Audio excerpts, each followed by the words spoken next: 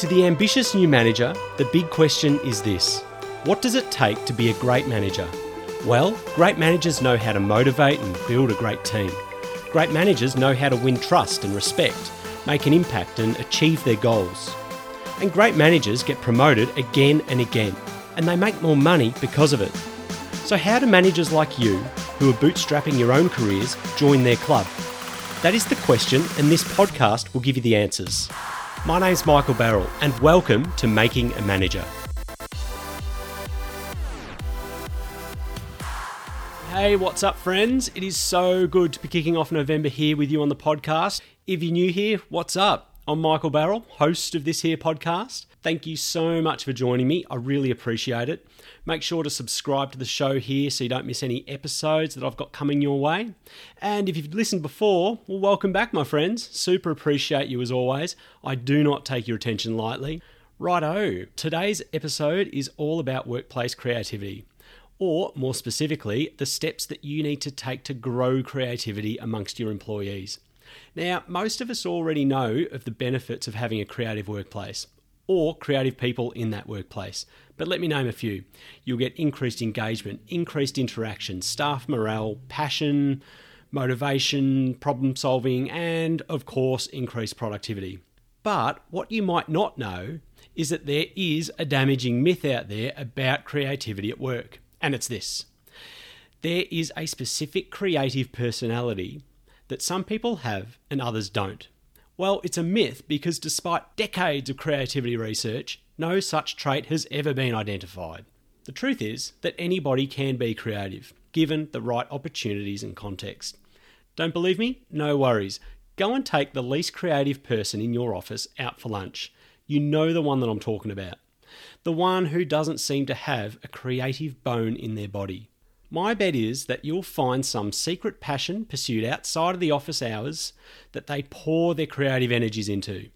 It's just that they aren't applying those energies in their day jobs. So how do you go about unlocking creativity for your team whilst they do their day jobs? Well, the secret to unlocking creativity is not to look for more creative people. The secret is to unlock more creativity from the people who already work for you. The thing is that the same body of creativity research that finds no distinct creative personality is also firm on what actually leads to creative work. And they are all things you can implement within your team today without breaking the bank. Essentially, there are 4 things you need to do. So let's call them the 4 steps to workplace creativity. Number 1, cultivate expertise. One of the things that creativity researchers have consistently found for decades is that expertise is critical for producing top-notch creative work. And the expertise needs to be specific to a particular field or domain. So the first step to being creative is to become an expert in a particular area. The reason expertise is so important is that you need to be an expert in a specific field to understand what the important problems are and what would constitute an important new solution. Take Einstein, for instance. He studied physics intensely for years to understand the basic physical model for time and space before he understood that there was an inherent flaw in that model. So, how do you cultivate expertise? Well, luckily you don't need to be Einstein for starters. There's a performance expert, Anders Ericsson, who has studied the very problem of cultivating expertise for decades and found that the crucial element is deliberate practice. You need to identify the components of a skill, offer coaching, and encourage employees to work on weak areas. Now, take note, this goes far beyond the intermittent training that most businesses do. Here's an example. One skill that Amazon identified as crucial to their performance is writing. So Amazon employees need to constantly write 6-page memos, even for introducing small product features throughout their careers at the company. They consistently receive coaching and feedback and need to write good memos in order to advance within the company. Now, any company can replicate Amazon's memo writing policy.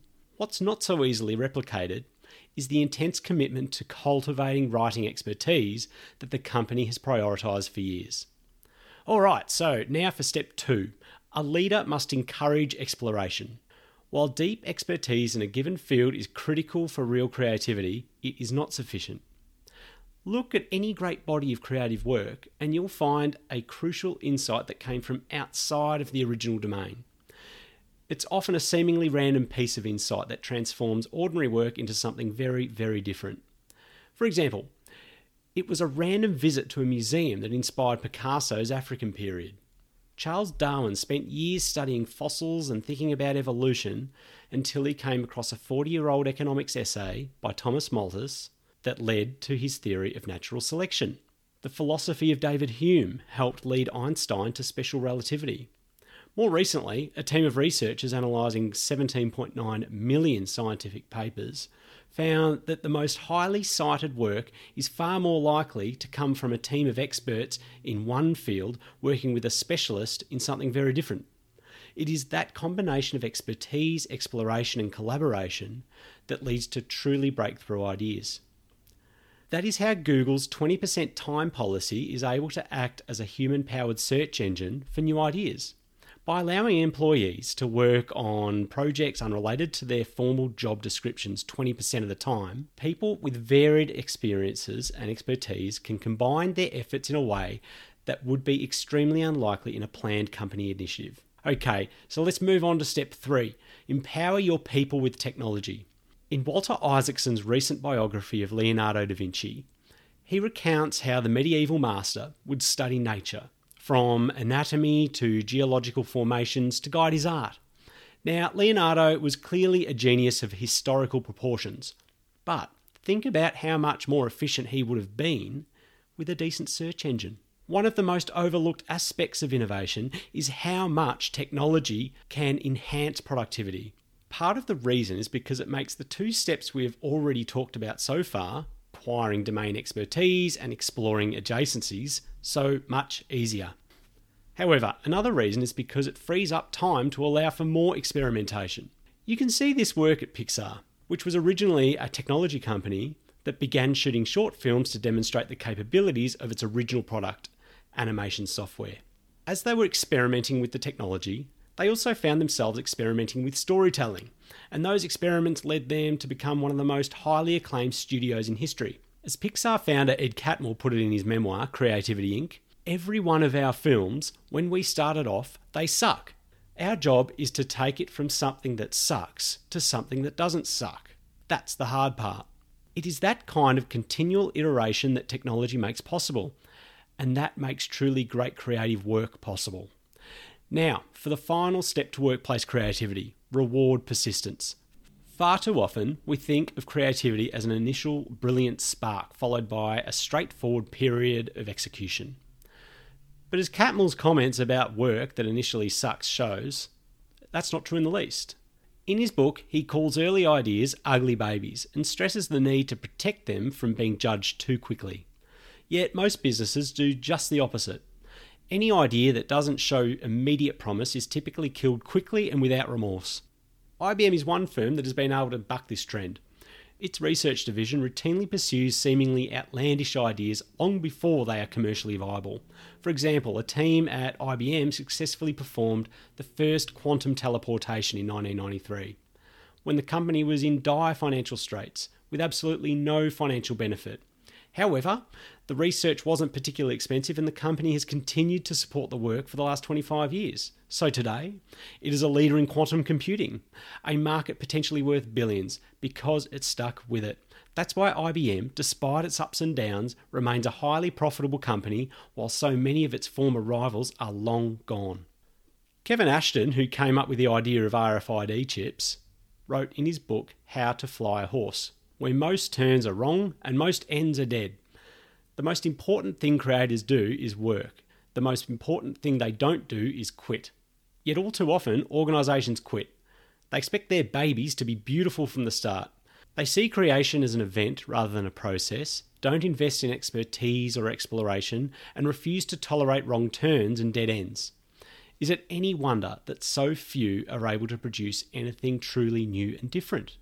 So that's it. 4 steps to pursue a creative workplace. Number 1, cultivate expertise. Number 2, encourage exploration. Number 3, empower your people with technology. And number 4, reward persistence. Are you wondering where these ideas came from? Well, obviously not me, no. I've broken them down from Greg Saddle's 2018 article in Harvard Business Review. I'll link it up in the show notes. Right now, while it's fresh in your mind, go to makingamanager.com. That's makingamanager.com. On that webpage, you'll see that I'm giving away my complete employee feedback swipe file. No, this isn't some kind of clearance of old stuff that's no good.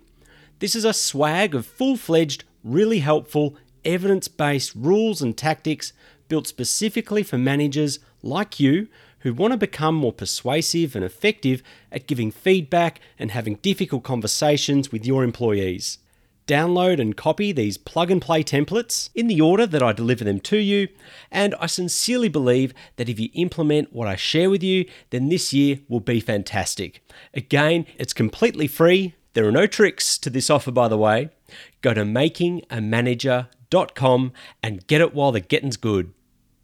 And that's a wrap. Now go on, get out there and kick some ass, stay awesome, and thanks for listening.